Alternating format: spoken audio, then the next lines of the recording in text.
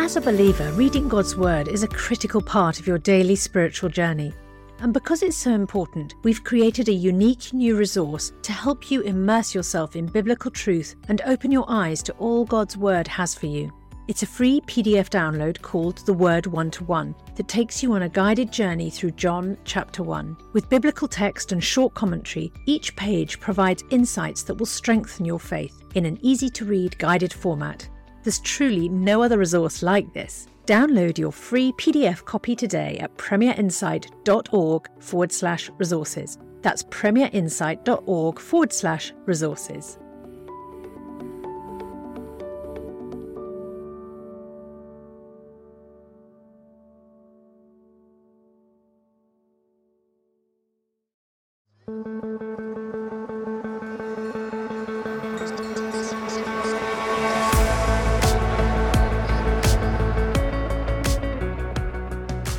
Welcome to another classic replay from the archives of Unbelievable. We hope you enjoy the conversation and do let us know what you think. You can email us at unbelievable@premier.org.uk and leave comments on our Facebook page, Premier Unbelievable, or tweet us at UnbelievableFE. For many more resources to help both believers and skeptics to explore faith, please visit our website premierunbelievable.com. Registering there will unlock access to all content on the website, as well as giving you special access through the weekly newsletter to exclusive content such as bonus videos and ebooks. That's premierunbelievable.com. And now, here's today's Unbelievable Classic Replay hosted by Justin Briley from 2016. Well, a very exciting edition of the programme today. We're asking, is the fine-tuning of the universe evidence for God? Now, it's a subject that comes up in one form or another at various points in the course of Unbelievable, the show that aims to get you thinking every Saturday. But we've never done a show that just specifically really focuses in on this topic. So I'm so happy to have two eminent guests joining me by Skype and by phone to discuss this topic. Robin Collins is Distinguished Professor of Philosophy and Chair of the Department of Philosophy at Messiah College in Grantham, Pennsylvania in the US. He's one of the leading advocates for the argument from fine-tuning as evidence for God. We're going to be also hearing from Peter Millican. Now, he's the Gilbert Ryle Fellow and Professor of Philosophy at Hertford College at the University of Oxford. And he was actually part of a debate series, a debate tour that went on a few years ago now, where he debated William Lane Craig, and part of their conversation was around the fine-tuning of the universe. And he finds it interesting but not convincing. And so we're going to be hearing their arguments for and against the fine-tuning. And, well, of course, we need to find out what the fine-tuning of the universe is as well in the course of that, for those who perhaps aren't familiar with that concept. And so it's my great pleasure to welcome Robin and Peter onto the programme today. A very good afternoon to you both, gentlemen. Good afternoon. Thank you. It's great to have you both. Robin, perhaps we'll say hello to you first as someone who's new to the programme. Tell us a little bit about how you got into your interest in the argument from the fine-tuning of the universe, and perhaps you could very briefly sketch out what the argument is. I have a background in graduate school in theoretical physics, and then I went on to study philosophy at University of Notre Dame, and I was always interested in arguments for the existence of God. So shortly after I finished my PhD, I was asked to write for a book on topics related to this, and so I chose to write on the fine-tuning and think further about it. And so that's how I sort of fell into it. And once I published the first piece, it sort of took off, was published in many anthologies, and then I continued work on the project. So it really combines an interest in philosophy, religion with my background in physics. Just briefly spell out for us then, for those who maybe aren't familiar, what is the argument from the fine-tuning of the universe, and how might it provide evidence for the existence of God? Okay, so first of all, I need to explain what the fine-tuning is. So the fine-tuning in its most basic level is the structure of the universe is extremely precisely set for the existence of life, of a certain kind of life, I think is relevant, what I call embodied conscious agents that can interact with each other and make choices based on what they take to be moral criteria. So it'd be beings like us, but more general than that. Some alien form of intelligence like you would have in the movie Extraterrestrial, or you would see on Star Trek, would qualify as an embodied conscious agent. And then the further assumption that goes into that is that such beings require stable, reproducible complexity. So the argument is really that the universe has to be extremely precisely set in order to get stable, reproducible complexity, where the significant complexities involved here, where the beings can interact. So it's an argument about the complexity. Now, then it falls into three categories. At least I break it into three categories. What I call the laws of nature, which are just the general rules by which nature follows. You can think of them as the mathematical formula. So, for example, you have the law that like charges repel each other, unlike charges attract each other, the law of gravity, or the Pauli exclusion principle.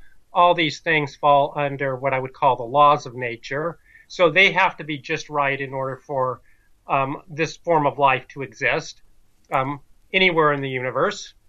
And then the second kind of fine-tuning is that of the constants or the fundamental parameters of physics, depending on what name you want to call them. And they're just fundamental numbers that are plugged in to these equations or laws of physics. For example, there's the gravitational constant G, which determines the strength of gravity between any two unit masses a certain distance apart.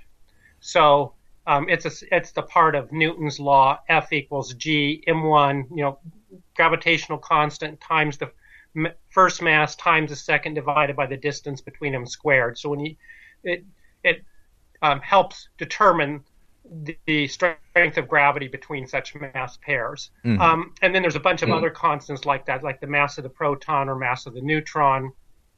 And then there is probably the most outstanding case of fine-tuning of them all is the initial distribution of mass energy at the beginning of the universe as given by the very low entropy of the universe. And so that's three different kinds of fine-tuning. Now, this precision is a mind-boggling precision. So it's there's different ways of formulating the argument, and I think the most intuitive way, and this is not necessarily the way I actually use when I do the more rigorous work on the subject, but the most intuitive way is to think of, when you see a coincidence, an extreme coincidence, the last thing you want to do is attribute that to being a chance or a brute fact. If the coincidence, there's something special about it. So to be a coincidence in this sense, it has to be something that is very, very improbable. And there's different senses of probability here. One is that there's an enormous number of equal possible alternatives is one relevant sense. So it's very improbable, and there's something special about it. So, for example, if you tossed a two-sided coin 100 times in a row, and it came up heads every time, you'd be looking for an explanation. You wouldn't just accept that as chance. That would be your last resort. And why? Because it's extremely improbable, and there's something special. It came up heads 100 times in a row, which is about one part in a million, trillion of that occurring. Now, any sequence is equally probable, but most of them you'd just say it was chance because there's nothing special about it. So in the case of the universe, there's something extremely special about it. It gives rise to beings like us. And so the last resort is to accept that by chance. Now, the probabilities in the sense I talked about are far, far lower in the case of the universe. I mean, mind-bogglingly small. And so it makes it very difficult to accept that is simply a result of chance.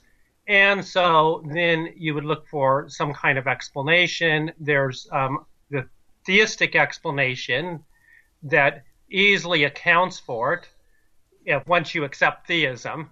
If you accept theism already, then that hypothesis easily accounts for the fine-tuning based on a personal explanation that God desired to bring about beings like us.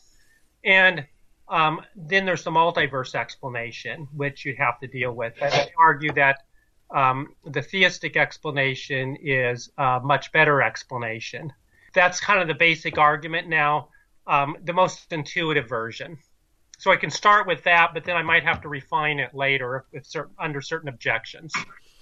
Robbie, it's in some ways a very complex area, so it's useful often to boil this down into kind of an example of how unlikely it would be to sort of arrive at these particular numbers by chance. I mean, I've heard an example given of, for instance, one of these particular numbers, the sort of ratio of electrons to protons in the universe, and that balance being just right, being equivalent to something like piling dimes on the whole continent of America all the way up to the moon, and then do that again on a million more continents, and then mix all the dimes together, paint one red, pick it out, and that's your chances of kind of hitting the right ratio, as it were. I wouldn't take that one as being a good case of fine tuning, because that could easily be explained just by a law that required that the charges balance out. Sure. But so the case the most impressive case of fine tuning is the initial mass distribution. I'll give two of them. Okay. So just to give you an idea, the one most discussed in the cosmological literature is that of the cosmological constant, or really a better name for more accurate would be the dark energy density of the universe, and that is has to be fine-tuned within 1 part in 10 to the 120th power. That's 1 followed by 120 zeros. That's the usual estimate for that degree of fine-tuning.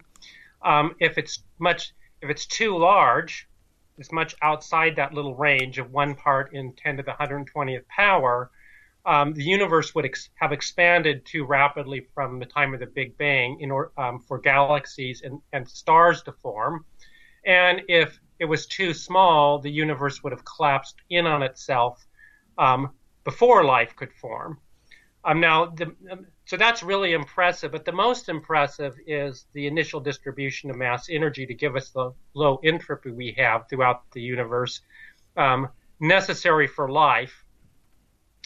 And in that case, the fine-tuning is 1 part in 10 raised to the 123rd power. And to give you some idea how large of a number that is in the denominator, if you took a sheet of paper and put a 1 on it and then printed zeros everywhere else, and then took another sheet of paper and printed all zeros, and had a very fast photocopying machine and kept photocopying it and filled the whole universe 15 billion light years across with paper, and the 1 followed by all those zeros would be a smaller number than the number you're talking about in that denominator. So it's a mind-boggling degree of fine-tuning. Yes, it is extraordinary, and so the natural explanation from the point of view of theism, it would be God. It's harder to come up with an explanation, obviously, though people have obviously come up with those, and perhaps we'll hear from Peter Millican about that. But you've laid it out very well there for us, Robin. Thank you very much for doing that. Peter Millican, thanks for being on the programme today. It's a pleasure. It's great to have you, and obviously we've had to lay out a little bit the argument from fine-tuning there. I remember when you did that debate with William Lane Craig, you said that, as far as you were concerned, this was one of the best arguments out there for theism, though obviously you haven't found it compelling yourself. What's interested you about this argument, though? Yeah, I soon after I came to Oxford, actually, I found myself in the interesting position of being at dinner, sitting next to Arthur Peacock, who were well known for connecting Christianity and science. And I was in the strange position as a non-believer of trying to persuade him that the fine-tuning argument was worth taking very seriously. He had formed the impression from most people that it wasn't such a popular argument. So, yeah, I've been quite a fan of the argument for a long time, and it's interesting to see how it's become more popular. I mean, to put this in context, I mean, I think most of the other arguments for God's existence, the sort of traditional ones like the ontological, the cosmological, the moral argument, I think are fundamentally very, very weak. But what's unusual about the fine-tuning argument is that it has the right kind of structure to deliver a strong result. And it's interestingly different from the traditional design argument. So the traditional design argument tended to focus on biological nature and the adaptation of animals and plants and indeed ourselves. Now, obviously, that was undercut by Darwin. But there was another big problem about that argument, which David Hume seized on, and it was this, that in the design argument, people tend to assume that intelligent design ought to explain biological adaptation. And what Hume pointed out was actually in nature we see it's the other way round. Biology gives rise to minds. We never see minds giving rise to bodies. So the problem is, for the theist with that argument, that there's no reason for privileging design. There's no reason for saying, oh, look at all this order in nature, that ought to be explained by design. What Hume would say is, why explain it by that? Why not explain it by generation? Because we see that animal generation gives rise to order, just as as minds do. The really interesting thing from a logical point of view about the fine-tuning argument is that the coincidences to which it points are ones which only deliver billions of years after the initial conditions. So the coincidence only shows up in the course of time. And therefore, one can argue that it has this peculiar merit that it points towards advanced design. The constants of the universe, I'm interested in Robin's view on this, but I take it that those initial constants, many of them, the fact that they are special fine-tuned values doesn't show up in the initial Big Bang. It only shows up over the course of time as you get a complex universe developing. And in that case, if there really is a coincidence to explain there, it looks like advanced design has a fairly strong case for being a plausible explanation. So, that's quite a kind of refined logical point, but it's quite a strong... The other point, of course, about the fine-tuning argument is that it does point towards a global designer. It's the whole universe. Yes. I don't think it points towards an omnipotent creator, but it at least points towards a cosmic scale creator. And that, again, is, pretty impressive. Sure. So I think it's got quite a lot going for it, and it's clearly appealing to science rather than appealing to ignorance. And, one problem with, for example, the cosmological argument, where people say, oh, there must be a first cause of the physical universe, it can't be something physical, therefore it must be something mental. I mean, that's pretty hopeless, because it's just assuming that we have sufficient understanding of nature to know that those are the only two options, physical matter of the kind we understand or minds. And pretty obviously, we're limited beings. It might turn out that there are all sorts of things in nature of which we currently know nothing. So it looks like an appeal to ignorance, whereas the fine-tuning argument is appealing to, the latest results of indeed. The frontiers of science. Well, let's bring Robin in again at this point. Robin, in a sense, Peter doing your job for you there and giving a sense of the merit of this particular argument for the existence of God. I mean, one of the things he points out is that you only see the coincidence, as it were, millennia later, and that's part of why it's an intriguing argument. I mean, do you agree that of all the arguments, as it were, from natural theology, that this potentially has the most going for it? Yes, I do, and I'm sort of biased here, so this is the one I work on. Yeah, I mean, I've never found what I find the cosmological argument is I don't find it enough, if I were just starting from scratch, to convince me of God, but I think those other arguments, many of them are enough to make theism a viable hypothesis, and for me, then the fine-tuning puts it over the line. Sure. So it's under the what the cosmological argument does is kind of points out, I think, intuitively how you might be puzzled by God for example. Can you make coherent sense of this omnipotent, all-powerful, and then if you add omnipotent, all-knowing, all-good being, and then if you add necessary existence, and can you make sense of that? But what the cosmological argument does there is, I think, it shows there's a equally strong puzzle on the other side. How could this whole universe just sort of exist as a brute fact? Yes. Or if there's some other explanation, as Peter seems to indicate, that also it seems puzzling on what that could possibly be, and you just reduplicate the problem elsewhere. So for me, that kind of makes puts the God hypothesis up to being one of the viable contenders. Okay. Well, look, let's hear now from you, Peter, to maybe put... Attack it. Yeah. I mean, we've heard lots of it in favour of the fine-tuning argument so far. Persuaded? Yes. So let's... I mean, we don't have time to cover everything, but No, maybe lay out 2 or 3 objections which we can cover in the rest of the time we've got. Yeah, well, actually, I'll put a battery of them, but I think most of them probably we can pass over pretty quickly. Okay, go for it. So, I mean, the first point I think I'd make is that the fine-tuning argument is based on very recent physics. Now, one of the examples Robin gave was dark energy density. Well, dark energy, the first evidence for dark energy only came in 1998. Dark matter was corroborated only in 1980. Current thinking is that around 4.5% of the universe consists of atomic matter. That's the stuff that we knew existed prior to 1980. So it's very important to realize that the physics that we're talking about is extremely recent. Now that's not intended to debunk it. All I'm saying is we should be cautious here.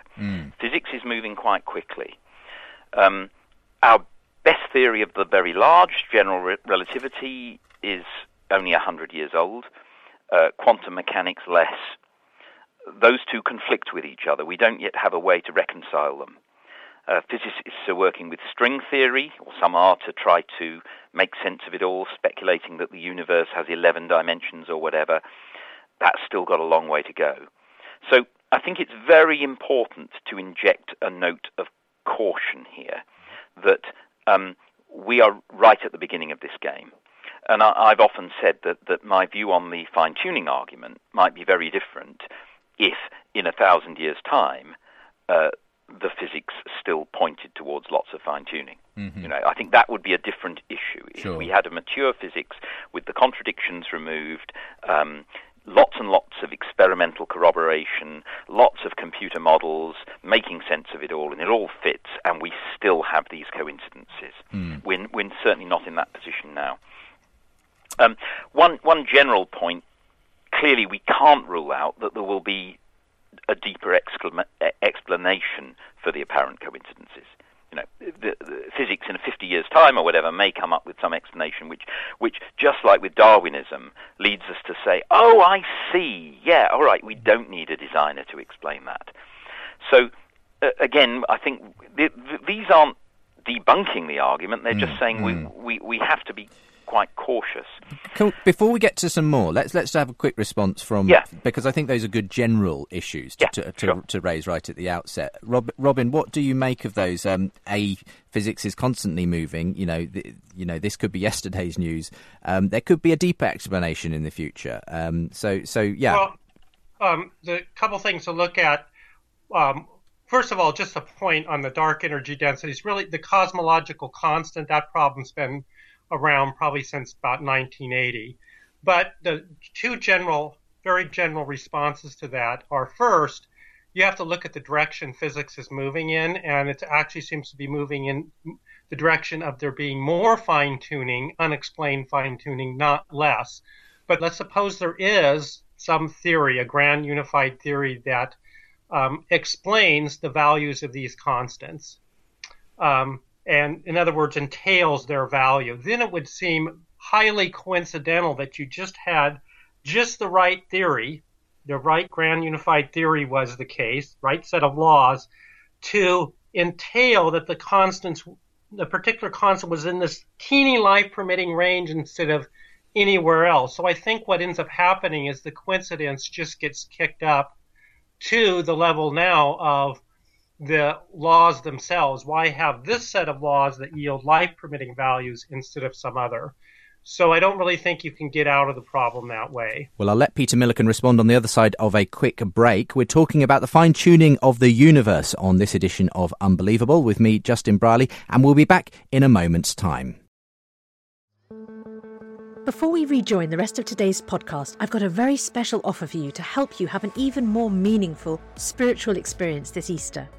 As you know, N.T. Wright is without doubt one of the greatest Christian thinkers and apologists of our time. And some of Tom's answers to questions about Jesus' death, resurrection and return are some of the most poignant and thought-provoking. That's why we've created a brand new downloadable devotional resource that's perfect for the Easter season, featuring these questions and Tom's answers. This 5-day devotional journey titled Jesus' Death, Resurrection and Return is only available to friends like you as our thanks for your gift today. And remember, your support is truly critical to help keep resources and podcasts like Ask NT Wright Anything and Unbelievable going strong, because this ministry is completely funded by friends like you. So please give the very best gift you can today and make sure to download your copy of Jesus' Death, Resurrection and Return devotional at premierinsight.org/Unbelievable Show. That's premierinsight.org/Unbelievable Show. Thank you.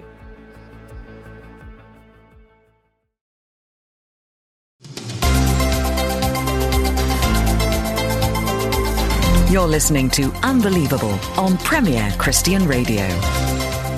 Welcome back to the second part of today's programme. I'm Justin Brierley, your host for Unbelievable. It's the show that brings Christians and non-Christians together for dialogue and debate every week. And we've got a cracking discussion going on today on the fine-tuning of the universe. And my guests are Peter Millican and Robin Collins. If you want to get in touch, tell us what you think about today's discussion, do email in unbelievable@premier.org.uk. And don't forget, you can leave comments underneath the latest edition of the show as well at premierchristianradio.com/unbelievable.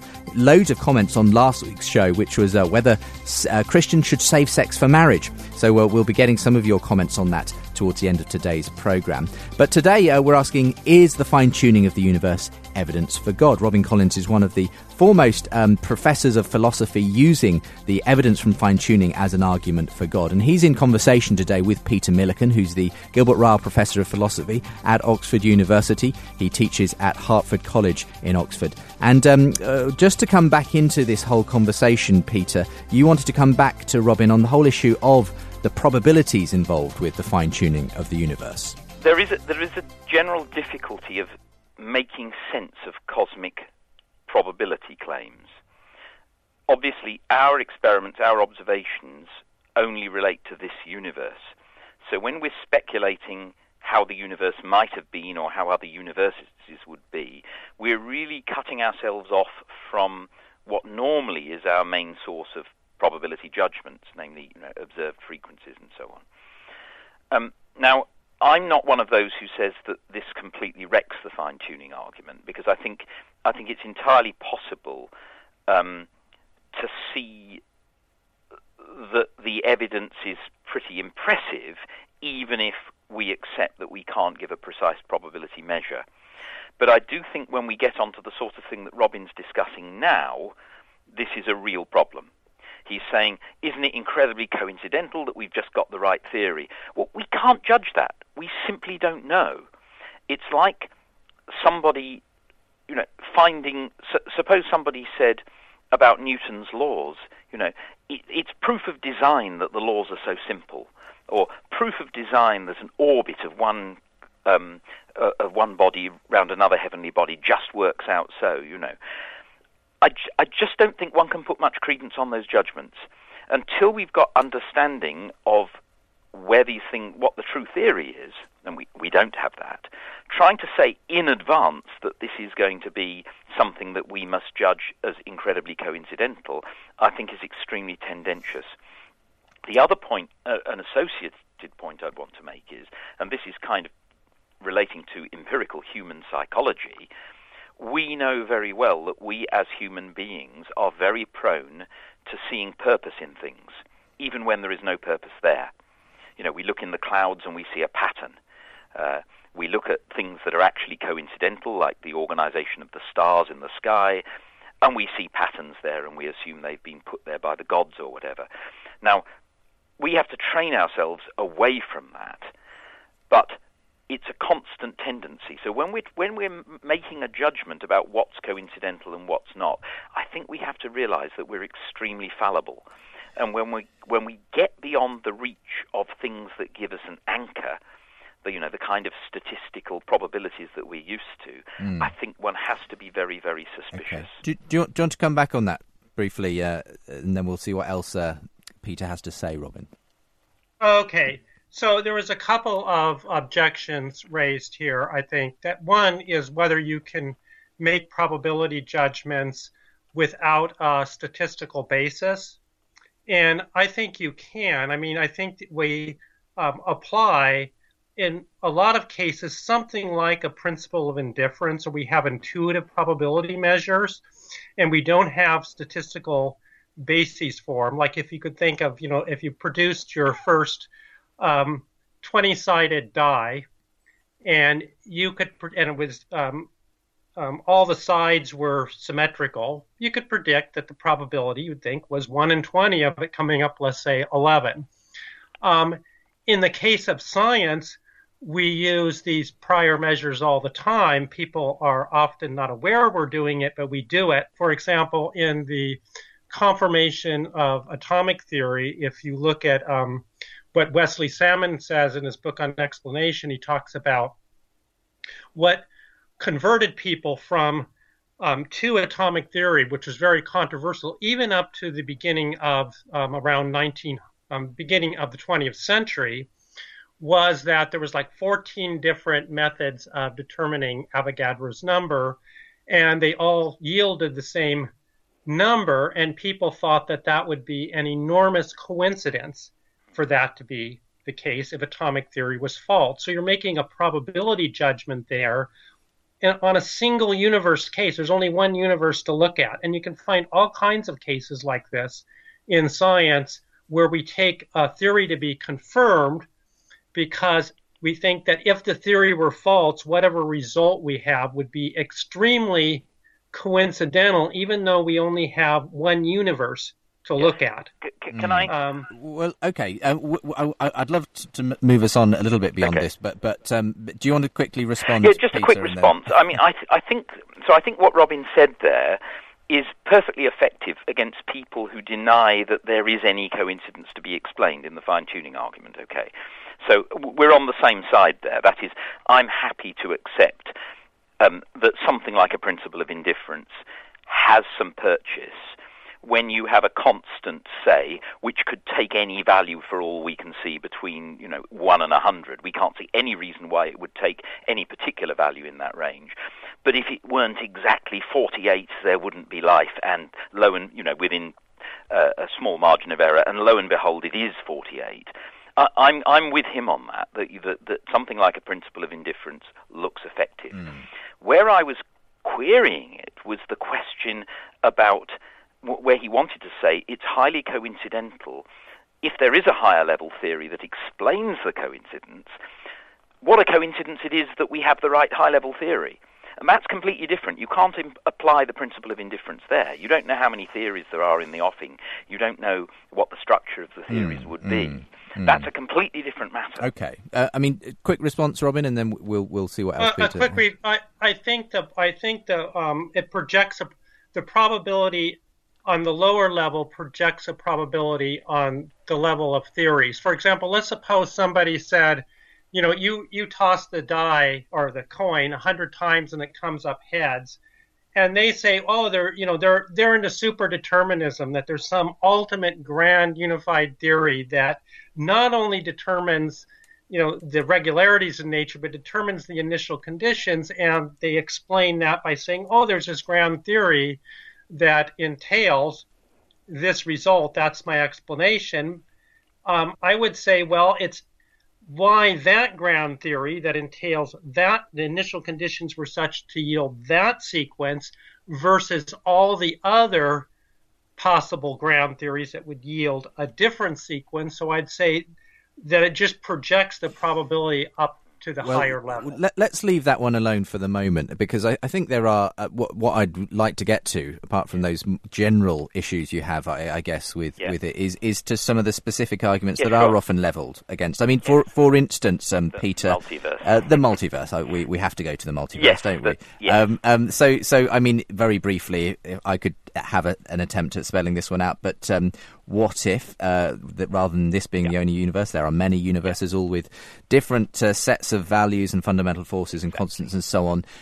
With enough universes, you would eventually get one that produced a life-permitting universe scenario. And importantly, if there were a large ensemble of such universes, then it would not be a surprise that we as observers find ourselves in a life-permitting universe.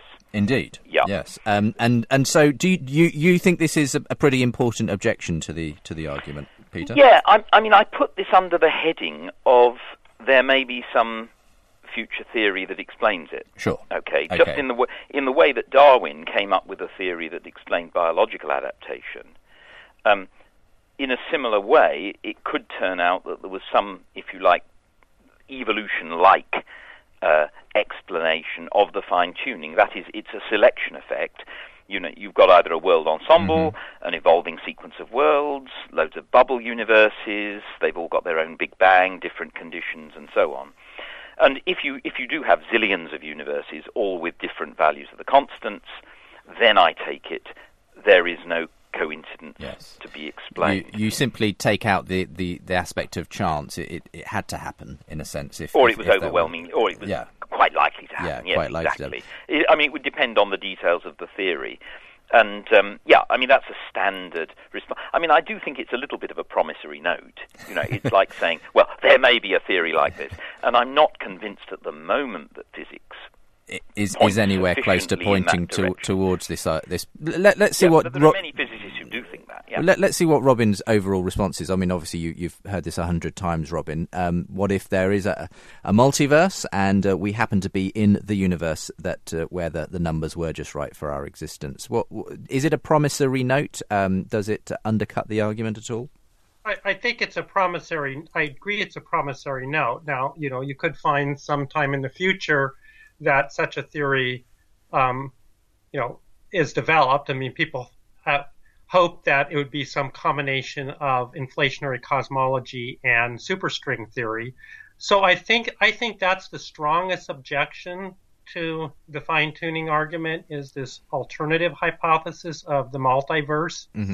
Now, couple of standard objections to the multiverse are this hypothesis. If you think it's a result of some sort of physical process that gives rise to the multiverse, then at least to some extent it seems to kick the fine-tuning back up a level, because it seems like the multiverse generator needs to be set just right in order to produce life-permitting universes. It has to have the right mechanisms, and probably if it has any constants, the fine-tuned constants, but we can't say that for sure because no one's come up with a complete multiverse generator scenario. Now, I looked at the one with inflationary cosmology in some detail and superstring theory, and you do have to have just the right set of mechanisms and the right initial conditions for this thing to work. So there is a good case to be made. It doesn't really solve, at least it just pushes the problem back one level. But it might reduce it. I would agree it could reduce it. It also runs into another standard problem, and that is the Boltzmann brain problem. When you try to explain the special initial conditions of the universe, it's vastly more likely for there to be a small regional order, enough to get enough organized complexity so that observers could arise. It's vastly more probable to get that in a small region than a large region, let's say throughout the universe. So we should expect to find ourselves either as isolated observers, because that's even more likely a single isolated brain, or if you require that observers be such that they can use telescopes and things like that in an isolated solar system or galaxy. So it doesn't really explain the uniformly low entropy of the universe throughout. Now, I must admit, cosmologists have been working on, for about 20 years or so, trying to give a more natural explanation of that. Now, if they could achieve that, it would now push the fine-tuning back to, why just those set of laws that yield this low entropy universe. So I want to say one other thing about that. So I do recognize that objection. I think it has some weaknesses.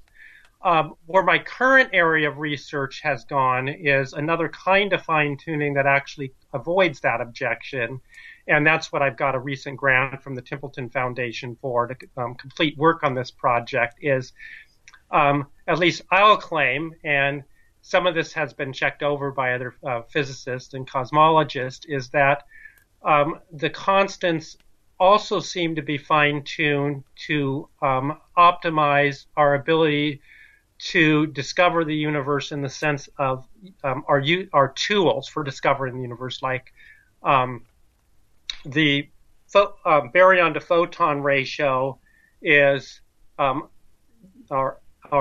just right to maximize the intensity of the cosmic microwave background radiation, which is then essential as a tool to discover the cosmos. So if this sort of fine tuning all works out, it's not subject to a multiverse objection because there's no observer selection effect coming into play. And a multiverse objection requires an appeal to an observer selection effect. It's not just that the multiverse implies that there would exist some life-permitting or observer-permitting universe, but it also says that not only should there be one, but the observers in that universe shouldn't be surprised that their universe is fine-tuned for observers because they wouldn't have existed otherwise.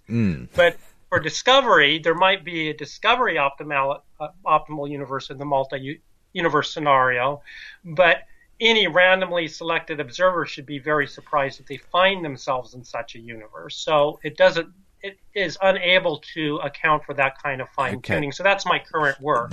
It's all quite brain melting, if I'm quite honest with you, Robin. And it's all melting my brain somewhat. But let's tackle these one at a time and see what Peter might have to say in response to any of them. I mean, we talked about Boltzmann brains. We've talked about the fine-tuning on top of the fine-tuning almost that Robin mentioned there. Any kind of responses to some of these issues? With regard to kicking fine-tuning up a level, that is, if there's a physical process that generates these universes, what a coincidence that it should be just the right kind of physical process to generate a life-producing universe. I'm unimpressed with that for the same reason as I said about the theories. I don't think there you can apply anything like a principle of indifference. If we don't know what the process is, then it's very hard to say in advance that it needs to be a fine-tuned process. And at a point when our physics is not even self-consistent, and string theory hasn't been worked out, the idea of our being able to say with any confidence what will seem a coincidence in a finished theory, I think is fanciful. On the Boltzmann brain, I'm not impressed by that, but it's probably best not to discuss that because that's a kind of technical one. On the last point that Robin made, I'm suspicious about this. I mean, the argument goes, look, we have found out about the world by this, that, and the other way, e.g. cosmic background radiation and so forth. Gosh, isn't that amazing? The world had to be fine-tuned to let us do that. Now, you often get theists saying, isn't it remarkable, isn't it amazing that we have organs that enable us to find out so much about the world? That's a fantastic and amazing thing. And I think there's an element of kind of wanting to have it both ways.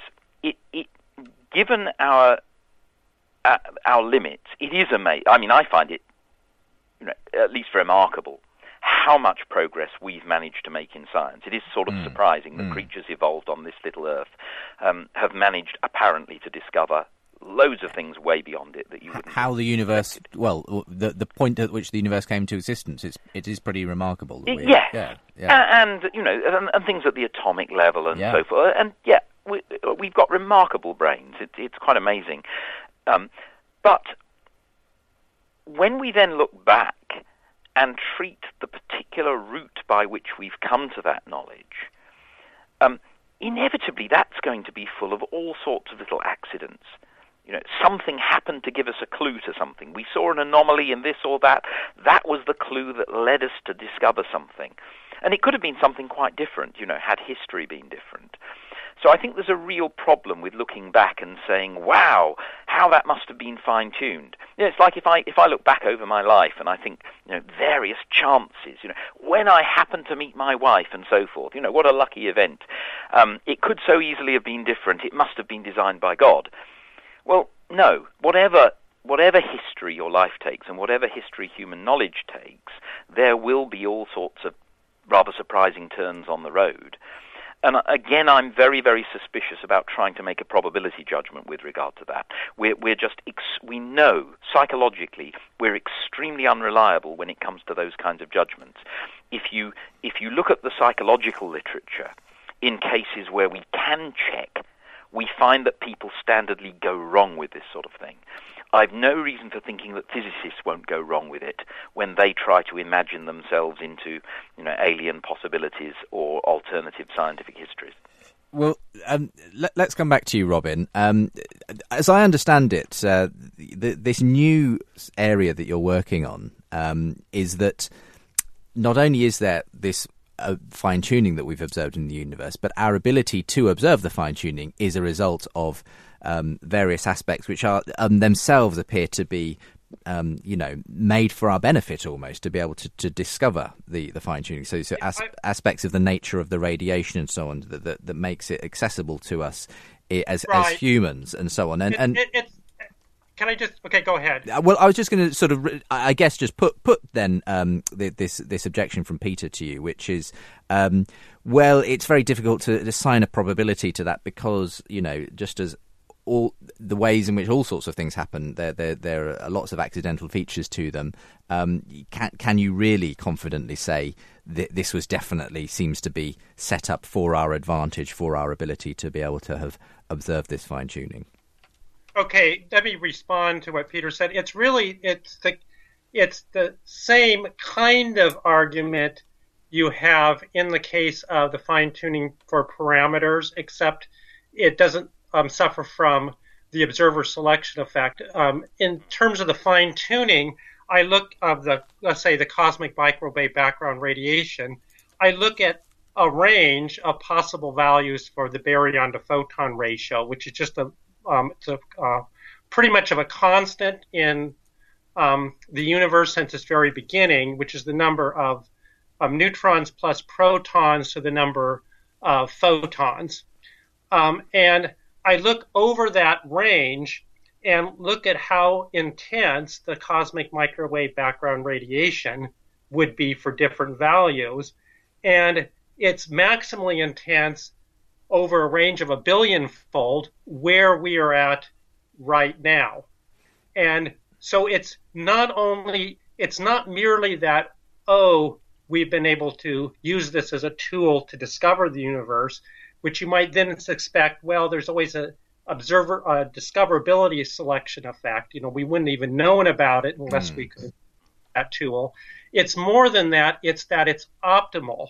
Yeah. So if it were, let's say, the baryon to photon ratio were 100 times smaller, we would have known that it wasn't optimal. Yeah. So, and initially I'd made a miscalculation on this. Now, this particular calculation has been checked over by 4 other people, physicists and cosmologists. I initially made a calculation and thought the thesis was refuted. It wasn't optimal. And it was only when I discovered a mistake in my initial calculation, recalculated, it turned out to come out to be optimal. That is falsifiable, cannot be explained by selection effects. So if that all turns out, you would have a case of fine-tuning. I don't think is subject to a multiverse. That's a very interesting new twist, I think. Can I go on, Justin, to put some other particular questions? Well, I tell you what, we've got just 5 minutes really to have. Let's have one more objection and have a little bit of a to and fro, and then we'll have to start to wrap things up, gentlemen. Okay. So can you choose your best next one to draw out of your back pocket? Can I persuade you to allow me to? Go on then. If you're very brief in All right, elucidating very briefly. them. Okay. God's traditional attributes: omnipotence, omniscience, moral perfection.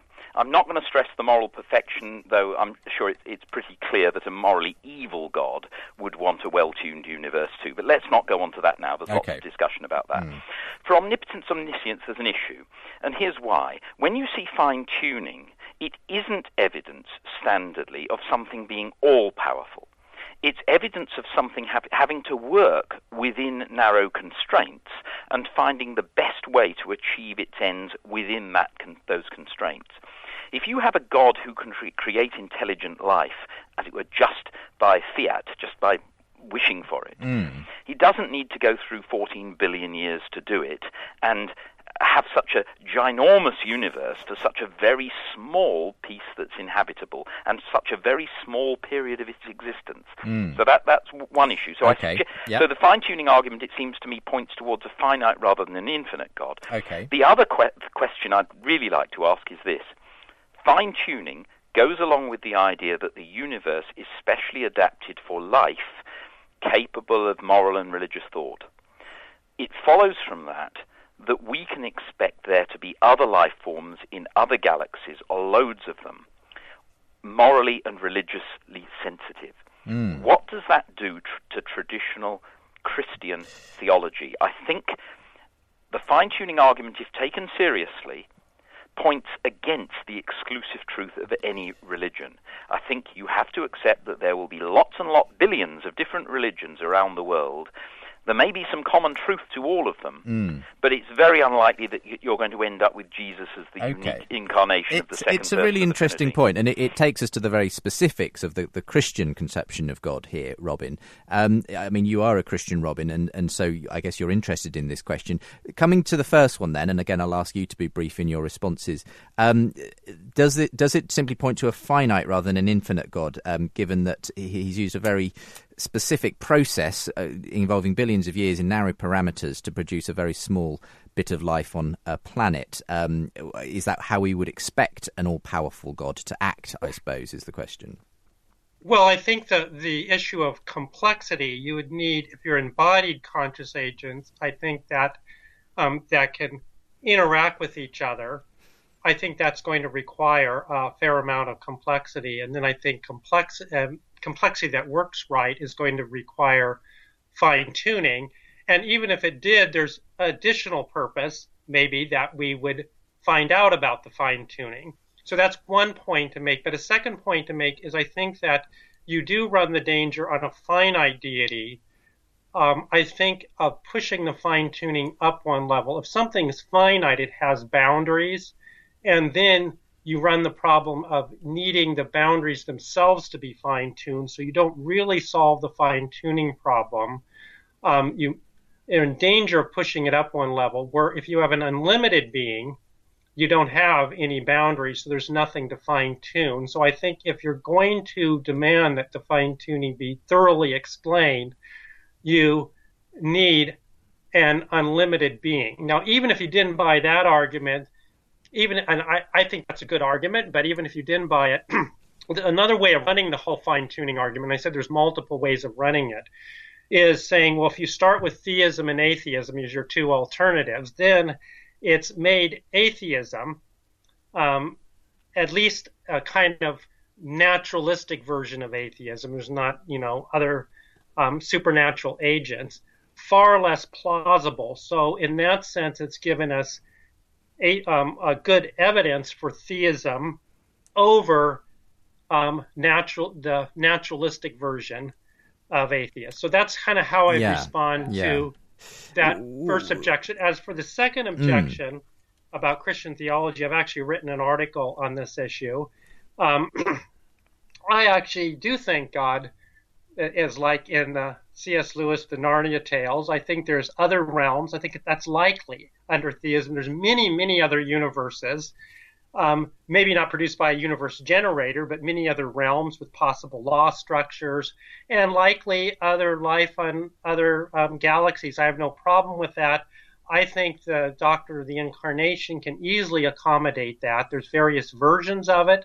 In fact, the Orthodox one, coming from the Council of Chalcedon, as standardly understood, it's God taking up human nature.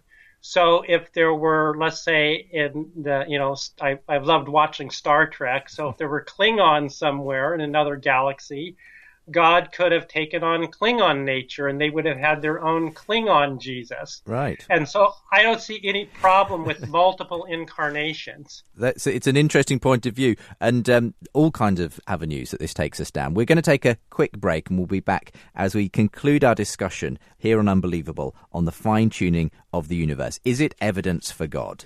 Welcome back to the final part of this week's Unbelievable. I'm Justin Brierley, your host for the show that aims to get you thinking every Saturday afternoon. We also have a large podcast audience around the world. In fact, the show regularly features in the top 10 of the iTunes Religion and Spirituality download chart. So if you're listening on iTunes, you're very welcome along as well. Or indeed, you can find the podcast feed, the RSS feed from the website of Unbelievable. premierchristianradio.com/Unbelievable. And Unbelievable, part of Faith Explored every Saturday afternoon here on Premier Christian Radio. Well, we are heading towards Easter. Holy Week is almost upon us. And next week, as is often traditional on Unbelievable, we're going to be doing a debate on the resurrection of Christ. This time from a Jewish and Christian perspective. So we'll be asking a question along the lines of, did the Jewish Messiah rise from the dead? But we'll be looking at the so-called minimal facts again, which many Christian historians claim to give evidence for the historicity of the resurrection. So Jonathan McClatchy will be our Christian guest, our apologist, next week on the show, and we'll be hearing from a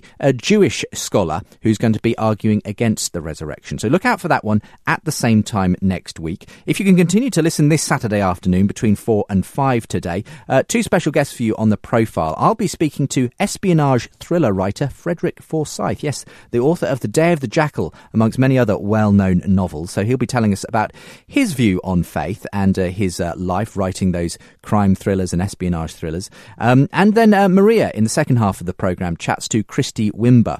She heads up, she's one of the leaders of the Vineyard Church in the USA. Going to be talking about her ministry, her faith, and miraculous signs and wonders as well. So listen out for that between 4 and 5. Two interesting guests on the profile this Saturday afternoon. Right now, it's time to get back into our discussion today.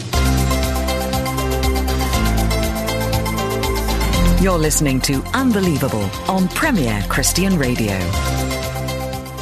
Well, as we conclude today's programme, we've been talking about the fine-tuning of the universe, and we've certainly been making you think today. Robin Collins has been on the line, and he's a philosopher out at Messiah College in Grantham, Pennsylvania, well known for being a leading advocate of the argument from fine-tuning as evidence for God. He's detailed some of the extra twists that he's been adding recently in his research, which sounds very exciting as to whether we ourselves are, as it were, fine-tuned, or that our ability to observe the fine-tuning is in some sense itself fine-tuned. And we've also heard from Peter Millican, who's been on the show before, Gilbert Ryle Fellow and Professor of Philosophy at Hertford College at the University of Oxford. And he's been a very interesting combatant, though a very pleasant one at that, with Robin on this question of whether there are various objections to the fine-tuning of the universe. We come back then, Peter, to this fundamental, what I think captures most people's imagination, this extraordinarily fine-tuned universe we live in, these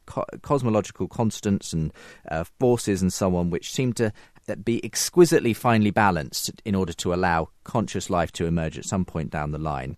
And the question I suppose I have for you is, in the absence of some of these other tentative hypotheses you've mentioned, a grand unified theory, a multiverse producer, some other way that we haven't yet discovered that these fine-tuned values could come into existence, is God a valid hypothesis? You know, in the absence of other hypotheses, can we go down the design route, and can the design route, lead us to God? Yeah, this is a very interesting question. So I ought to tell you, last year, in January last year, I published a paper with a colleague who's a psychologist of religion, and very sympathetic towards spiritual perspectives on things, Brandon Thornhill Miller, called The Common Core Diversity Dilemma, Revisions of Humean Thought, New Empirical Research, and the Limits of Rational Religious Belief. Sounds like good bedtime reading. Yes. Well, there, actually, the fine-tuning argument played quite an important role, because one of the things we were discussing was how there's quite a lot of evidence that religious belief can have positive psychological effects in various ways, both social and personal.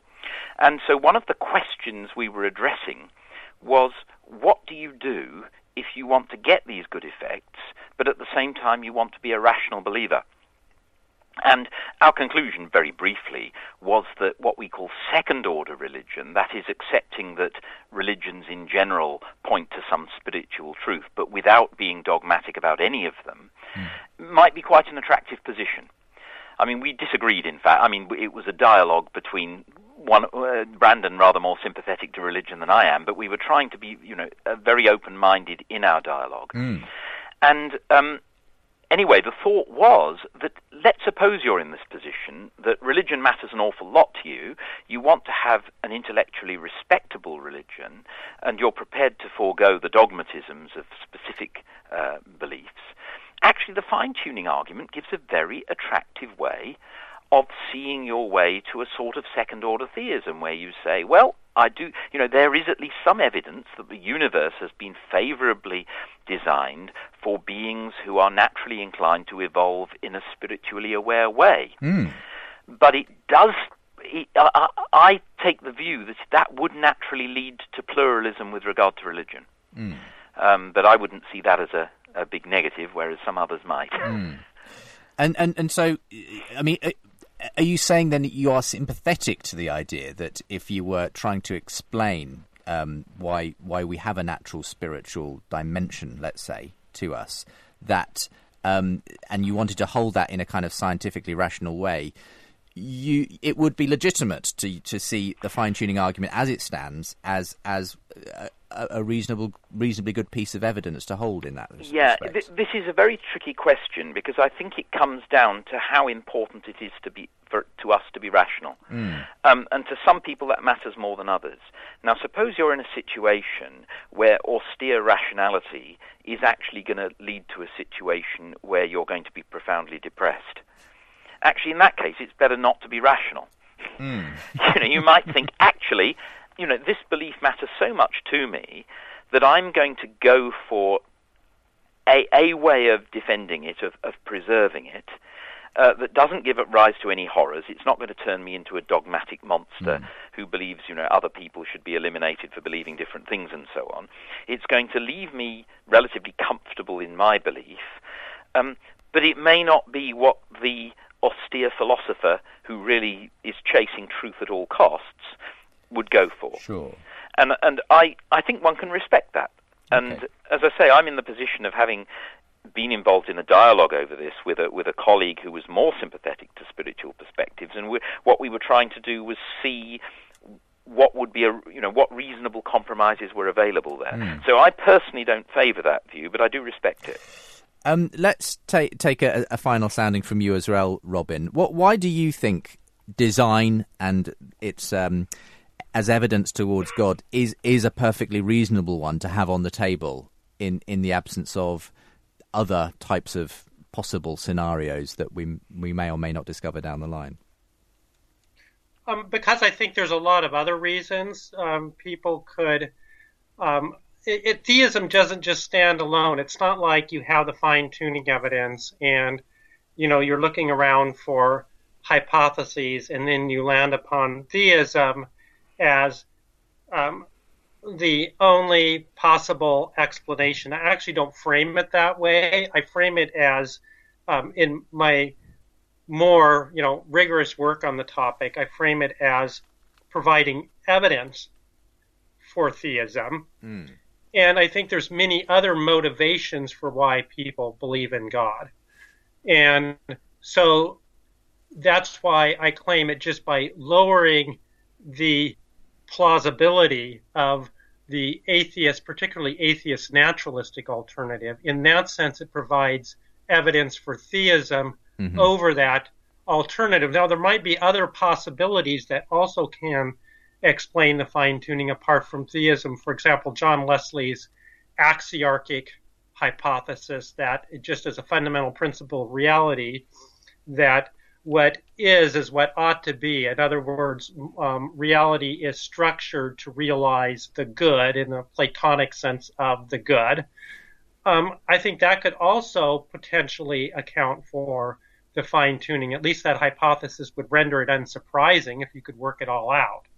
So it's more that it provides evidence if you're for theism when combined with everything else. Yes. You're going to have other motivations for theism, including experience and including the argument I think that Peter gave, which I call the I have a name for that argument. I think it's a pragmatic argument for belief in God because it helps you live, for at least some people, it helps them live their life. So I think there's a much larger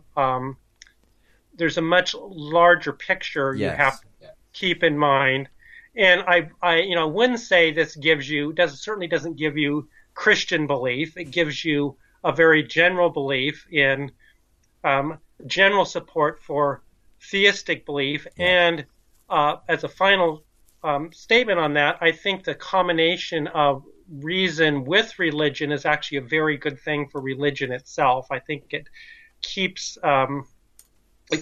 religion from being harmfully dogmatic, and I think the way Peter is objecting to is I think that kind of harmful dogmatism comes when people, one source of it is when people are pushed into saying either you have faith or you follow the mind.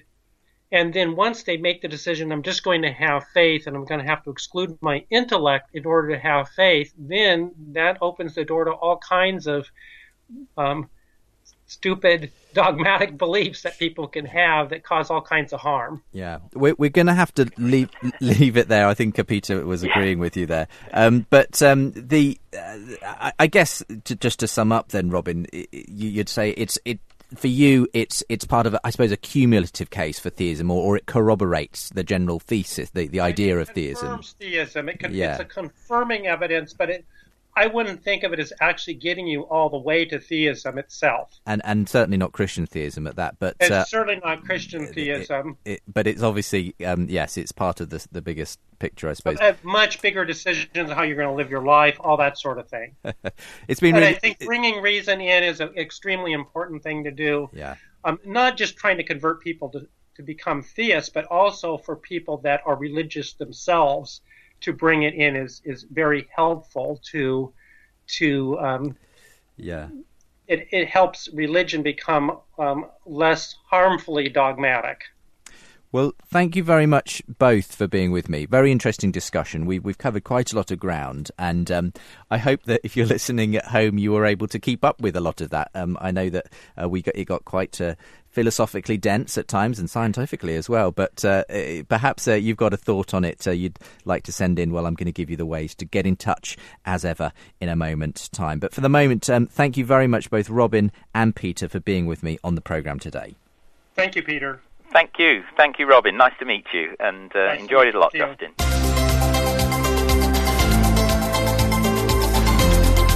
Unbelievable with Justin Brierley. Well, if you'd like to get in touch, do email unbelievable@premier.org.uk. And we've had loads of comments last week as well underneath the programme that goes up on the website. That was the discussion on whether Christians should save sex for marriage.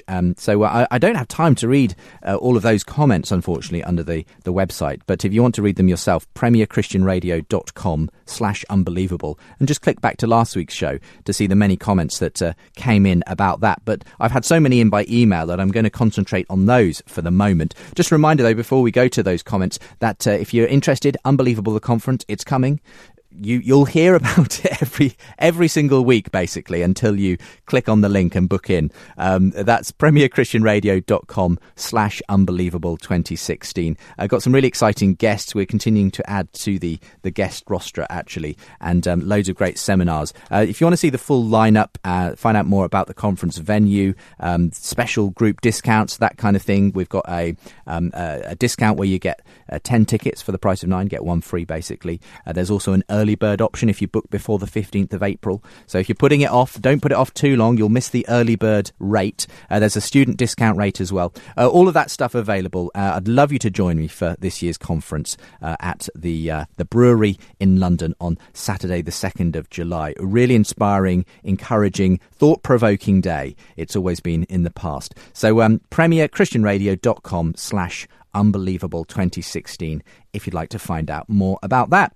Now, lots of you writing in on last week's show. Diana E. Anderson, the author of Damaged Goods, was talking about the dangers of the purity movement in the USA that she grew up in, and making the case that it's okay for Christians to have sex before marriage. That's not necessarily prescribed either by Scripture. It's not necessarily wrong. And then on the other side of that conversation, we had Sarah Long, who worked very recently for the Romance Academy, and she was making the case for saving sex for marriage and why she does encourage young people to go down that route. The conversation in many ways did centre around young people and the pressures on them in terms of sexuality and so on. Lots and lots of response. I've only time to read really a small amount of it here, but someone who wanted to remain anonymous on Facebook said, I had a lot of difficulty listening to the programme. There were many points that resonated with me, but overall I fundamentally disagreed with Diana's views. On one hand, I could empathise with some of her position. I grew up in a conservative evangelical church where my father was a pastor.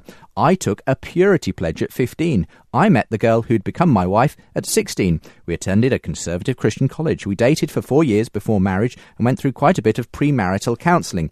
During all that, I also had friends that got married and divorced. But my wife and I have been married for 13 years and have 2 wonderful children. During our wedding ceremony, we exchanged our true love weights rings. She's the only woman I've been with, and I'm the only man she's been with. I think that's something special.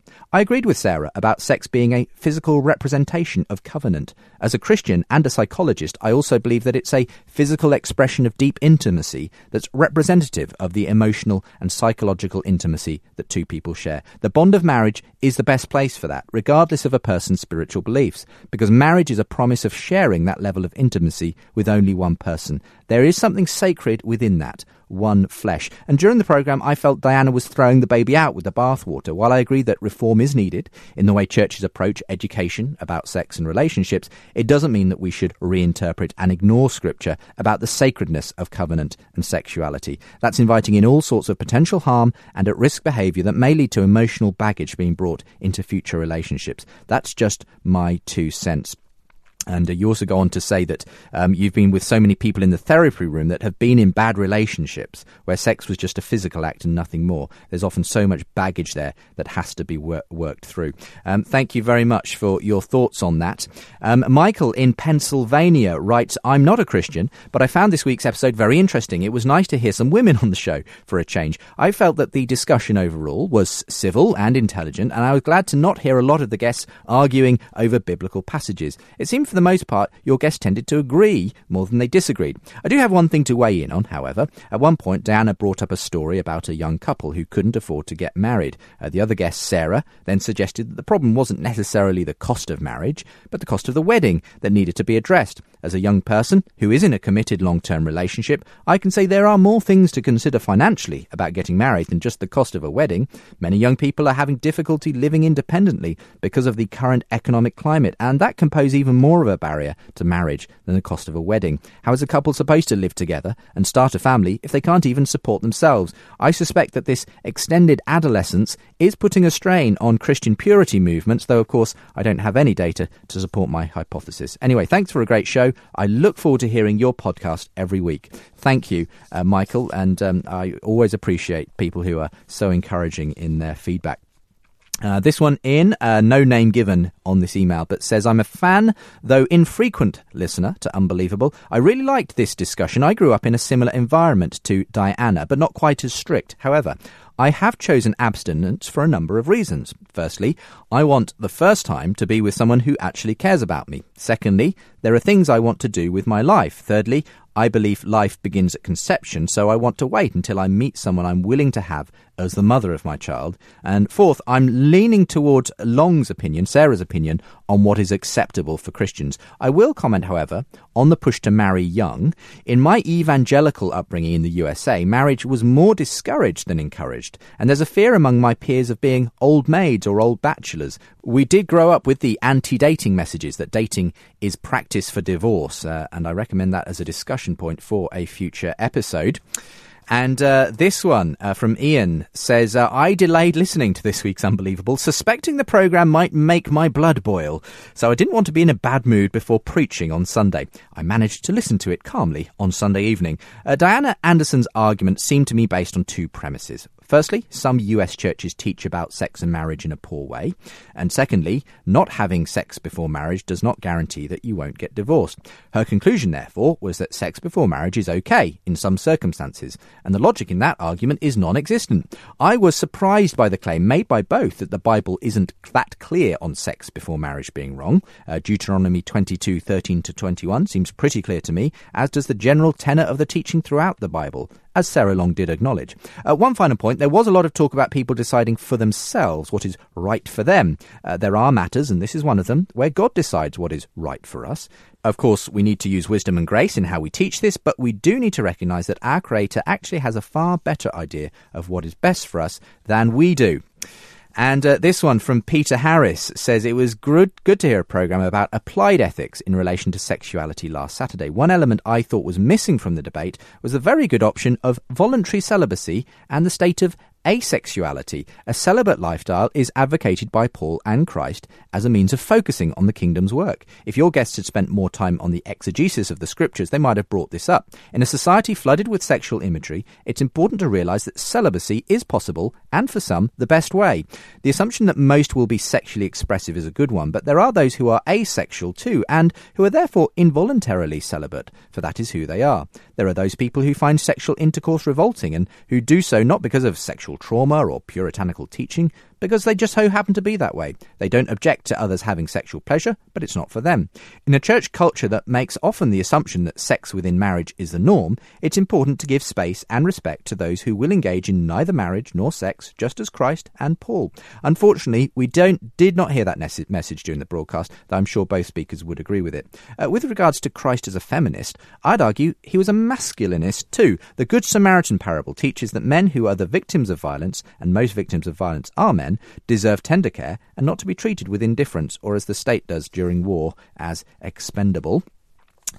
Tim F. It says, greetings from Canada. I just finished listening to the recent dialogue about saving sex for marriage, and I must say that I was, to coin the colloquial Briton, chuffed at both guests. They were both presenting their views as Christians, yet after an hour of dialogue on the subject, there was only a single passing reference to Scripture. Both women, although well-spoken and researched, refused to make dogmatic statements about what God had said regarding the subject, and routinely said, I think that and I feel that. This degraded the discussion down to an opinion fest where God and his word wound up taking a side seat. The Bible condemns sexual immorality in many places, and you quote a number of them from the New Testament. And what could the term possibly mean besides sex outside the bond of marriage? But this was never discussed.